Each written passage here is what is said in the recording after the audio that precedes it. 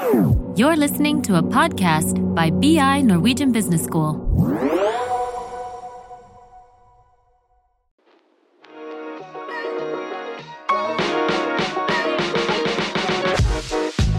Velkommen, Per Espen, kollega på BI, til podcast i serien Tilstedeværende ledelse.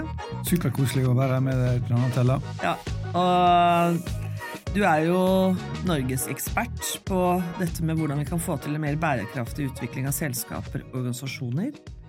Og du har jobbet med det i mange år, ikke sant? Og jeg har bare lyst til å starte med et sånt grunnleggende spørsmål. Hvor står vi nå? Hvis vi skulle liksom oppsummere. Hvor står vi nå? En ting jo selvfølgelig klima og tilstanden, og det skal vi ikke nødvendigvis gå veldig dypt inn i, men det mer sånn, hvor står vi? Hvor langt har vi kommet? Det spesielle nå jo det noen kaller polykrisen, for det så mange kriser som går inn i hverandre. Altså, det krig i Europa, det energikrise globalt, vi har klimakrise, det naturkrise, og ikke minst det en ulikhetskrise som bare fortsetter å øke. Så hvis du ser på alle de krisene, så virker det kanskje verre enn noen gang, men det jo litt avhengig av øyet du ser med. Så mange ting jo bedre enn noen gang. For eksempel utdanning til kvinner og jenter over hele verden. Befolkningsveksten dramatisk nedadgående. Og for første gang så ser vi veien ut av energi- og klimakrisen, som jo å investere i kjemperimelig sol, vind og batterier og andre former for energilagring. Så vi ser veien fremover. Spørsmålet jo hvor fort det kommer til å gå, og om vi klarer å koordinere oss. Ja, og da kommer vi inn på faget vårt. Du jo psykolog i bunn. Det jo liksom dette med å få endring til å skje. Og hvordan synes du vi ligger an? Altså, hva utfordringen i å få endring til å skje? For også den enkelte leder, som leder en avdeling eller leder en organisasjon. Ja, og disse her krisene jo kjempestore makroting, og kanskje aller dypest de to som vi må ta tak i på lang sikt, altså klimakrisen og ulikhetskrisene. De to tingene går i feil vei. Og da jo spørsmålet, som du sier, hvordan drar vi det inn fra makro, inn i meso, eller da på organisasjonsnivå. Og det jeg har jobbet veldig mye med de siste årene, og svaret på det ikke gjort i en håndvending. Men det begynner i alle fall med at man må si noe om hvor vi vil, og hvordan vi forstår vårt ansvarsområde i vår organisasjon. Kanskje den enkleste måten å si det på, Donatella, det tre ting. Det ord, penger og handling.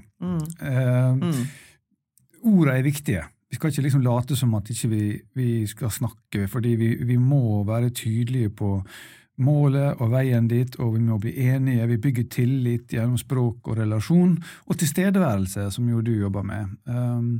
Tilstedeværende ord skaper en felles forståelse av at dette haster, men gjør du bare det, så mister du veldig fort troverdighet. Og det jo det som har skjedd med klimakrisen og ulikhetskrisen, og så det jo ingen som vil ødelegge klimaet vårt, og det heller ingen som vil at vi skal ha masse ulikhet i verden. Det jo det bare det at pengene går et annen vei enn den praten vår. Så det å omallokere nok penger raskt nok, investere i løsningene raskt nok, og så at du også tydelig i handling. Jeg synes kanskje den som har fått fram det paradokset best av alle kanskje Greta Thunberg da, særlig når hun som ung tenåringsjente tok toget til Davos, til World Economic Forum, og så vi telt, mens da de 1500 andre kom med hvert sitt privatfly og bodde på luksushotell. Så på den måten fikk hun virkelig satt fokus på hvor stor avstand det mellom ordene til de som snakker, og pengene, og hvordan de faktisk da handler. Ja, ikke sant? Og du kan si at vi trenger jo rollemodeller, vi trenger personer som står frem, og det jo du også. Men det handler også om systemendring. Og du har jo gitt meg en liste over bøker som jeg forsøker å lese på nye perspektiver innenfor økonomi. Og hva tenker du liksom, hvor det innenfor for eksempel vårt fagområde da, som bedriftsøkonomi, hvor tenker du liksom at man må starte? må vi starte med de økonomiske modellene? Og må også selskaper, enten offentlig privat, når de starter strategiprosess, og inkludere disse verdiene og disse perspektivene som går på å bevare kloden og gjøre kloden til et bedre sted. Det er jo det som du snakker om i Grønn. Kan du si litt om det? Hvordan? Veldig gjerne. Takk til Antella. Så du nevnte systemendring, og siste boka mi som om grønn vekst, den begynner på mange måter med det som skjedde frem til covid, nemlig at millioner av ungdommer forlot skolen for å rope på systemendring, ikke klimaendring. Det var det banneret som det gikk under. Systems change, not climate change. Utfordringen er selvfølgelig, hvis du spør en tenåring, ja, det er fint med systemendring, men hvordan ser systemendring ut? Hvordan er egentlig systemet? Og hvis du ser at systemet endrer seg, vet du om det er riktig retning eller feil retning, om det er raskt nok eller ikke raskt nok. Og du kan ikke forvente at tenåringer skal kunne gi, skal vi si, integrerte svar på det. Så sammen med et nettverk både på BI og Roma-klubben internasjonalt, og ikke minst ved å fordype meg inn i litteraturen og forskninga, så har jeg prøvd å formulere et svar på det da. Og for å finne da måter å gjenspeile organisasjonen i makro på, så trenger vi både strategier som du er inne på, og også indikatorer, tall som er koblet til regnskapet og til koblet til vårt fotavtrykk, og som da gjør det mulig å se for et selskap eller en annen virksomhet å se, er vi en del av problemet? Er vi fastgrodd i det gamle systemet? Eller er vi en del av løsninga? Og i det arbeidet så er det sånn at måten hver virksomhet bruker ressurser på, der er nøkkelen til å gjøre noe med natur- og klimakrisen, og så er måten en virksomhet fordeler verdiskapningen sin på, det er nøkkelen til å gjøre noe med ulikhet. Så Men hva mener du med det? En ting er liksom, for mange selskaper, sånn som på BI, er jo opptatt av resirkulering av søppel, og kanskje bedre forvaltning av bygg, og de ressursene, og mindre reising og sånne ting, men hvordan kan selskapene selv tenke i nye baner på selve grunnlaget for at de eksisterer? Hvordan tenker du, hva er hensiktsmessig der? Ja, for å svare på det spørsmålet, så utviklet jeg et nytt strategiverktøy, fordi det som jeg oppdaget når jeg begynte for 10-12 år siden å analysere strategilitteraturen, var jo at de sier gjerne at det skal være bærekraftig, men det var ikke noen strategiverktøy som var mulig å bruke til det. Så vi hadde SWOT-en, og det var liksom Michael Porter's 5 Forces, og du hadde BCG-matrisen, og du hadde Pestellanalyser og alt sånt. Men det var ingen verktøy som gjorde det mulig for det å integrere bærekraft inn i kjernevirksomheten. Og det var også det som tusenvis av CEOs sa når det ble kjørt surveys, undersøkelser, ble spurt, ja, er bærekraftig viktig for ditt selskaps fremtidige suksess? Så sa jo 95% ja, klart det. Men jeg spurte du dem, har dere integrert det inn i virksomheten? Så var du nede på 40-50%. Og enda videre, hvis du spurte, hadde du tatt et kvantifisert liksom, den muligheten, laget et business case på det, så var du nede på kanskje 20% av de CEO-ene som kunne svare ja. Og enda færre av investorene visste det. Så derfor lagde vi da et konkret verktøy som vi kaller for Grønn vekst-trappa.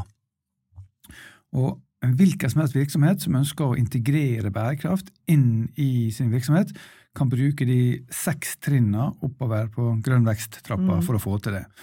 Og den første er å gjøre ting med interessentene, altså at du samarbeider kanskje med lokalsamfunn og politikere og Bellona eller Zero eller Sintef eller andre forskningsinstitusjoner, eller bli medlem av Skift eller andre interessegrupper som jobber med bærekraft i samfunnet. Men alt er jo utvendig, så dette er det første utvendige trinnet, hvor du jobber i nettverket ditt eller relasjonene. Det neste skrittet er det mange tenker på med miljø og bærekraft, sånn som du var inne på med å sortere søppla si og etterisolere vinduer og hus, og kanskje justere litt ned innetemperaturen og få på plass et miljøstyringssystem, og kanskje få noen ansatte representasjon i styret og litt sånn pene, snille ting. Det kaller jeg for husrengjøring. Når du feier på egen dør. Ja. Så det de to grunnleggende trinnene. Du kan samarbeide med andre, pushe på politikerne og samfunnet, og du kan også feie for egen dør, slik at du har fått på plass bli miljøfyrtårn eller ISO 14001-sertifisering eller et eller annet sånt. Det bare begynnelsen. Det neste skrittet, hvor det virkelig begynner å bli en større effekt, når du setter krav til leverandørene dine. Så det norske næringslivet kjøper jo for over 1000 milliarder kroner i året, og hvis alle de innkjøpene ble gjort til med grønne, bærekraftige kriterier innbakt, så skal ikke vi bare alltid kjøpe det billigste, men du har tydelig på hvor mye skal fotavtrykk og ressurssløsing og miljøbelastning veier da, når du vurderer ulike tilbud. Så vil du fått en veldig rask endring i markedet. Så det en kjempestor effekt. Hvis alle innkjøpere i alle bedrifter begynte å legge miljøkriterier til grunn, at kjøpe litt mindre greier som varer lenger, kan resirkuleres og kjøpes fra bedre leverandører, som har bedre kontroll på sin underleverandørkjede og så videre, det ville virkelig gjort susen. Men selv det ikke nok. Så det neste trinnet å se på drift. Hvordan drifter vi det vi produserer, leverer, tjenester, produkter. Går det an å, liksom hvis du Posten for eksempel, så har jo de kjørt dieselbiler i alle år, men nå driver de å elektrifisere hele logistikken sin, men også optimalisere den. Og særlig da jobber med denne siste mila, som heter Last Mile Home, siste kilometeren hjem. Og derfor har vi sett alle disse her røde elektriske kassene rundt omkring i byene våre, der de har erstattet biler. Så det et eksempel på driftsoptimalisering og driftsomlegging. Det var det 4. nivået. Så etter utvendig husrengjøring, innkjøp og drift, så kommer produktporteføljen. Hva innholdet i det vi leverer? Hvor mye grå produkter og grå tjenester som bruker mye ressurser selger vi, versus hvor mye har vi av produkter og tjenester som i toppen av markedet på ressursproduktivitet, altså mye verdi med mindre ressursbruk. Og kanskje kan vi også gjøre det sirkulære, slik at i stedet for da å selge ting, om det alt fra en uniform eller sko eller et vegg-til-vegg-teppe eller et hus, så kan vi kanskje leie eller lease det i stedet for. Slik at i stedet for å selge biler, kan du selge mobilitet. Og til sist da, hvis du har gjort det på mer og mer av produktporteføljen din, så ser du kanskje at vi har endret hele forretningsmodellen. Og da har du kommet endelig helt inn i DNA-et til organisasjonen. Så det jeg har gjort, Donatella, det at jeg har lært opp nå hundrevis og kanskje tusenvis av mennesker da, i å bruke den grønne veksttrappa til å ta for seg sin egen virksomhet, og så se på, de fleste har jo gjort noe, og det veldig bra. Altså, for 10 år siden hadde de færreste gjort noe særlig. Nå har de fleste gjort noe, og det kaller jeg, det litt på en måte under trappa, det har du på en måte allerede levert på. Men hva mulighetene oppover trappa? Og hvordan kan du eventuelt da prioritere disse mulighetene? Skal vi ta noe på husrengjøring til? Eller skal vi ta innkjøp? Skal vi ta drift? Skal vi ta produktporteføljen? Skal vi hoppe helt opp på forretningsmodellen? Og så lage da business case på det, regne ut ordentlig og se da hva investeringen, hva avkastningen, og ikke minst risikoen. Hvis du ikke gjør det her, vil da konkurrentene dine gjøre det først, og det ser vi jo nå. BMW for eksempel, Audi, Mercedes, alle de tyske satser på at dyre, tyske, gode dieselsuver skulle ta markedet, og så kom jo Tesla inn fra høyre. Ja, ikke sant. Og så plutselig var halve markedet godt. Så hvis du ikke gjør det her, så har du en risiko for å bli stående og tape markedsandeler. Og på samme måte, hvis du for 3 år siden hadde gjort investeringer i energieffektivisering i Norge, for eksempel om du butikk eller om du fabrikk, og plutselig så gått strømprisen 10-gangeren, hvis du hadde investert i energieffektivisering, så kunne du bare surfe gjennom, for da brukte ikke du mer strøm. Den prisøkningen på strømmen vil ikke slå ut lønnsomheten din, sånn som det gjorde for mange, om det var bakerier eller butikker. Fordi da hadde du optimalisert og kuttet strømsløsninger, mens det for sent å gjøre det når strømprisen allerede er høy, for da har du jo fått kniven på strupen. Så det det risikobiten i tillegg til oppsidemuligheten. Begge de tingene må kvantifiseres, og der ligger mye av nøkkelen for å snakke ikke bare med menigheten, som allerede bærekraftsentusiaster, men å snakke med CFO-en, altså finansdirektør, og strategisjefen. Og da begynner det å slå rett inn i kjernen. Og dit har vi nå kommet med bærekraft, og det var ikke vi bare for 3-4 år siden, så det veldig gøy det som skjer nå. Måten folk tar det inn på. Er det noen bransjer som mer ledende enn andre, som du vil si sånne flaggskip, som vi kan bli inspirert av? Ja, jeg vil jo si at innenfor fornybar og batteri så det vært en rasende utvikling, og mange nye selskaper også. Og hvis du ser på verstingbransjen, de som ikke har gjort noe særlig, så det kanskje da for eksempel på shipping-siden i Norge, deler av olje- og gassektoren. Jeg nevnte jo tysk bilindustri, de var veldig sene, men nå skjer det jo som busta fyker. Så det jeg opplever, også sammen med bygg da, byggsektoren vår har vært håpløst tung og ubevegelig i nesten 20 år.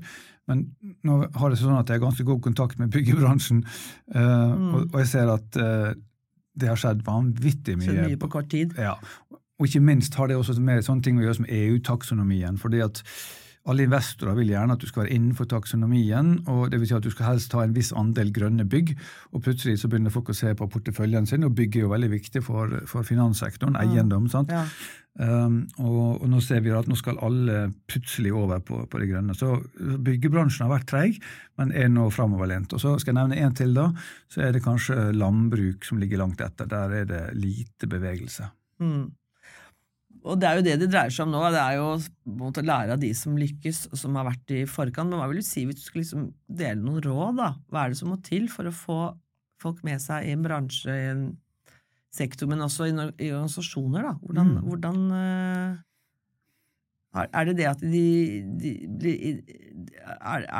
det med EU, altså du må ha standardkrav, eller det at det enkelte som også har klart å tenke utenfor boksen, og som bare drar det og får fordi nå det jo faktisk forretningsmessige muligheter i dette her også. Veldig. Nesten sånn at du kommer til å miste business hvis ikke du en del av det. Hvis du ser på de 3 tingene jeg forenkler til, penger, folk og penger, ord og handling, ord, penger og handling, så tenker jeg også at så jeg begynner med ord da, og tilstedeværelse, fordi hvis du bare prater det bort, så mister du jo folk. Men ord jo nøkkelen til å åpne hjerte og engasjement, og hvordan snakker man om bærekraft? Hvordan snakker man om det grønne skift eller omlegging? Og det folk ikke liker, det å bli fortalt ting, hvordan det skal være. Altså, sikkert hvis du kritiserer folk for indirekte da, for at du kjører for mye bil, du flyr for mye, du spiser for mye kjøtt, eller hvis du prøver å skremme folk med ord om klimaendringer, som nå skal koke vi kloden, og nå går alt til helvete, og det branner og flommer og sånn, så vet vi at det med på å stenge hjerter, for det blir for mye av det.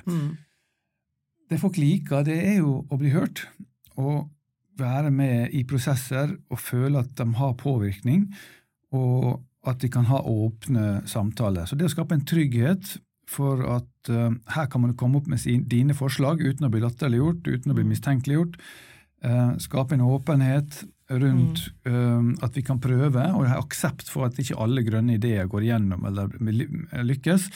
Så det enkleste man kan gjøre jo å ta for eksempel den grønne veksttrappa, og så få alle ansatte med på et eller annet arrangement, om det 1000 eller 100, så sett dem ned rundt bord med 7 personer rundt hvert bord, putt den grønne veksttrappa på bordet og spør 2 spørsmål. Hva har vi gjort? Hva kan vi gjøre? Og så kan de selv komme opp med ideer, for det jo så mye kunnskap våre ansatte og medarbeidere har, som kanskje ikke har blitt lyttet til. Nei, ikke sant? Og da kommer vi inn på det som faget mitt, og som tema for programmet mitt. Det jo dette med organisasjon og ledelsestilnærming, da. Hva tenker du den måten vi bør organisere og lede virksomheter på, for å få til et engasjement og for å forløse folks egne ideer og... Først kan jeg si hvordan man ikke skal gjøre det.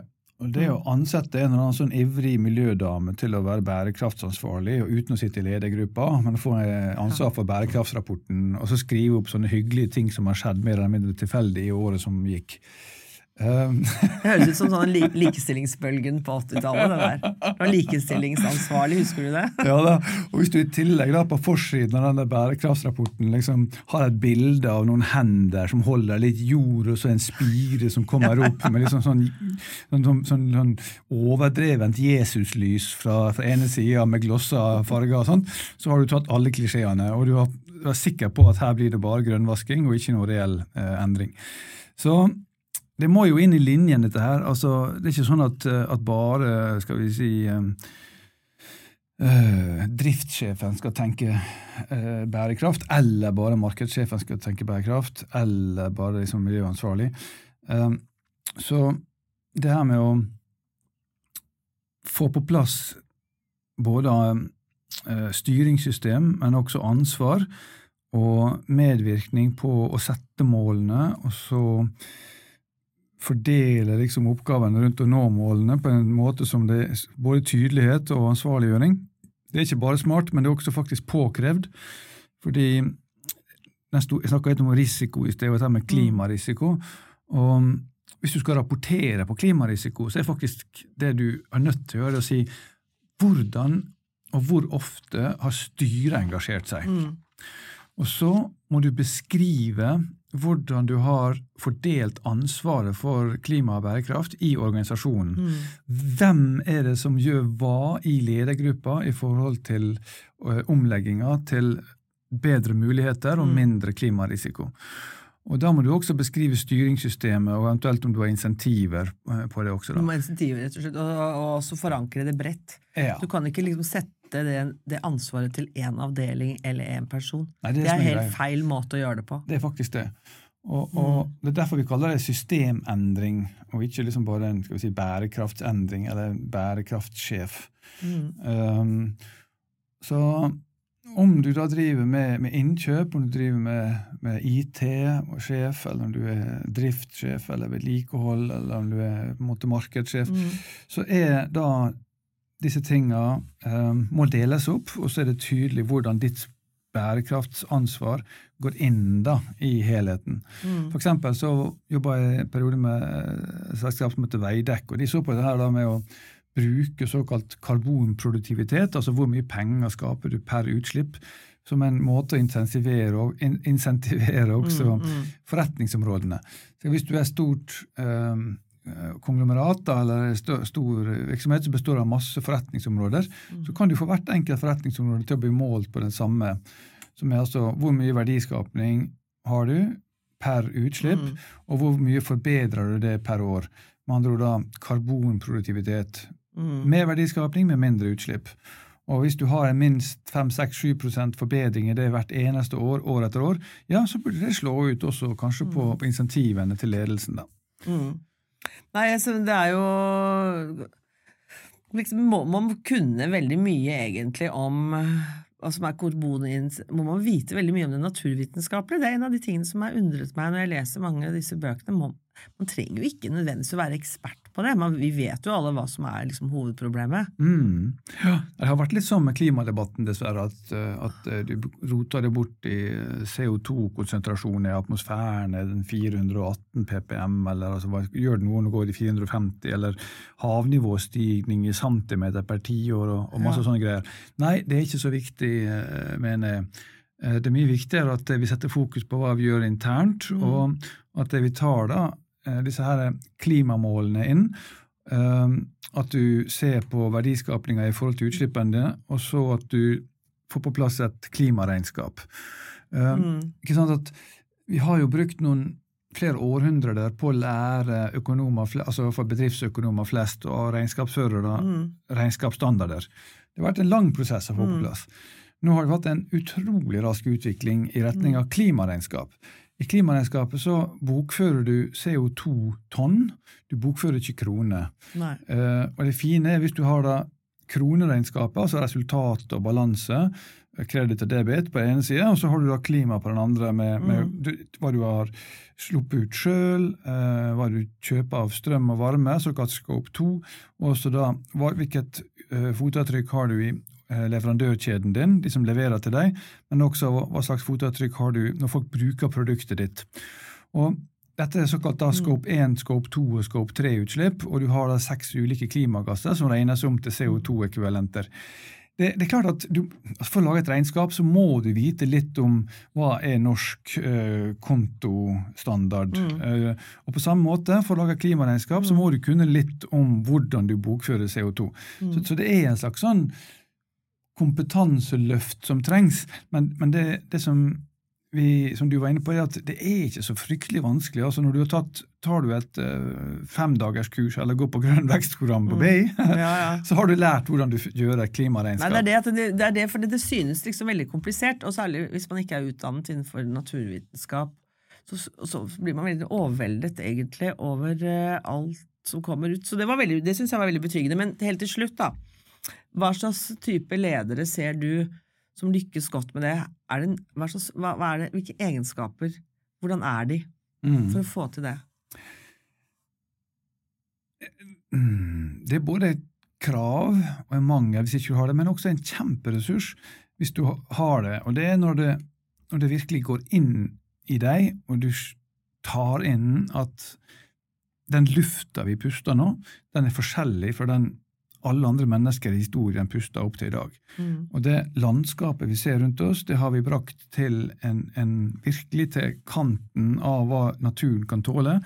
Så 60-70% av alle dyr blitt mistet i løpet av de første 40-50 årene, og det helt unødvendig. Vi kunne gjort det på en mye smartere, mye mer naturvennlig og menneskevennlig måte.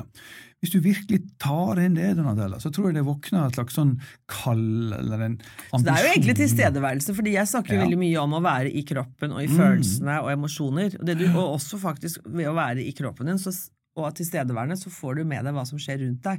Veldig mange jo mer opptatt av å liksom være à jour med e-mailboksen og alt mulig, og hvis du bare løper sånn, så får du ikke med deg hva som skjer, så du må jo være forankret. Veldig glad du sier det, for jeg tror vi må kjenne det i kroppen, det her hva vi gjør med naturen og oss selv, og vannet og lufta. Og hvis du virkelig tar inn det, så skjer det noen ting som veldig spennende, og det at du får tilgang til en slags sånn, det som noen kaller en visjon, da, eller engelsk vi vanlig bruker purpose eller why. Hvorfor skal vi engasjere oss? Jo, det fordi at vi på en måte medborgere på denne jorda, denne vakre jorda vi fikk, og vi har barn, og vi skal ha barnebarn, og vi kommer fra forfedre som på en måte tok vare på gården og sånn. Så det å kjenne sin plass som menneske på jorda, tilstedeværende med skyene, med lufta, med regnet, med elvene, med skogen, og fiskene og fuglene, og så kjenne at ja, dette vakkert, dette bryr jeg meg om. Jeg kjenner hjertet åpner seg når jeg kommer i kontakt med denne naturen, og kjenner det å se barna leke i en frisk natur, det gir meg noen ting som veldig dypt, en kontakt som jeg ønsker å kjempe for, stå opp for, og bidra til at ikke bare skal være sånn som det nå, men det skal bli enda bedre. Og du kan si, det 3 hovedgrunner for å engasjere seg. Det første på en måte å unngå at du blir straffet. La oss kalle det for pisken da. Hvis ikke du gjør det, så kan du få regulering, avgifter, du blir tatt av risiko og tape markedsandeler og sånn. Det den negative bilen. Og så den andre biten gulrota, at her det nye markedsmuligheter og bedre business og bedre tilgang på talent og sånn. Men den tredje biten går på det som du spurte om, og det rett og slett da formålet, altså lengselen etter å være noe mer, at det det rette å gjøre. Og da har du gått bort ifra gulrota og pisken for å strekke. Men da skaper du større mening, sånn som jeg har opplevd faktisk. Ved å begynne å jobbe med dette, så opplever jeg at jeg har fått en eksistensiell mening med det jeg gjør. Nettopp. Og faktisk en økt motivasjon. Jeg også, det det som driver med, det som får meg opp om morgenen. Ja. Så det faktisk, og det kan man jo også faktisk, og det også viktig for andre mennesker, at de opplever ikke bare avmakt, og depresjon jo så, liksom, psykiske lidelser bare øker, men at du faktisk kan få med ansatte ved å dra inn mer samfunnsorienterte, men ikke minst klimaorienterte mål i det du gjør, så får du rett og slett mer motiverte, mer essensielt lykkelige mennesker. Og det synes jeg en veldig god avslutning på denne veldig interessante samtalen, og tusen takk for at du delte av din lange kompetanse og innsikt i dette. Det setter jeg veldig pris på. Jeg gleder å være med deg, Donatella. Takk for invitasjonen.